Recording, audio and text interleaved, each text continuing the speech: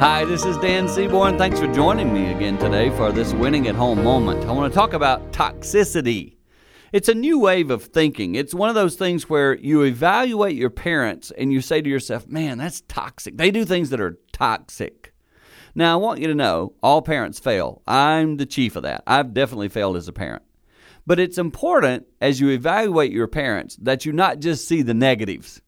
So often right now in our society, that's the focal point. That's where you start. What are the negative things your parents have passed on to you? Hey, that's a real thing and you need to deal with it, but be careful to remember there are some positives too. The negatives tend to jump out. The positives, you got to pause and think about.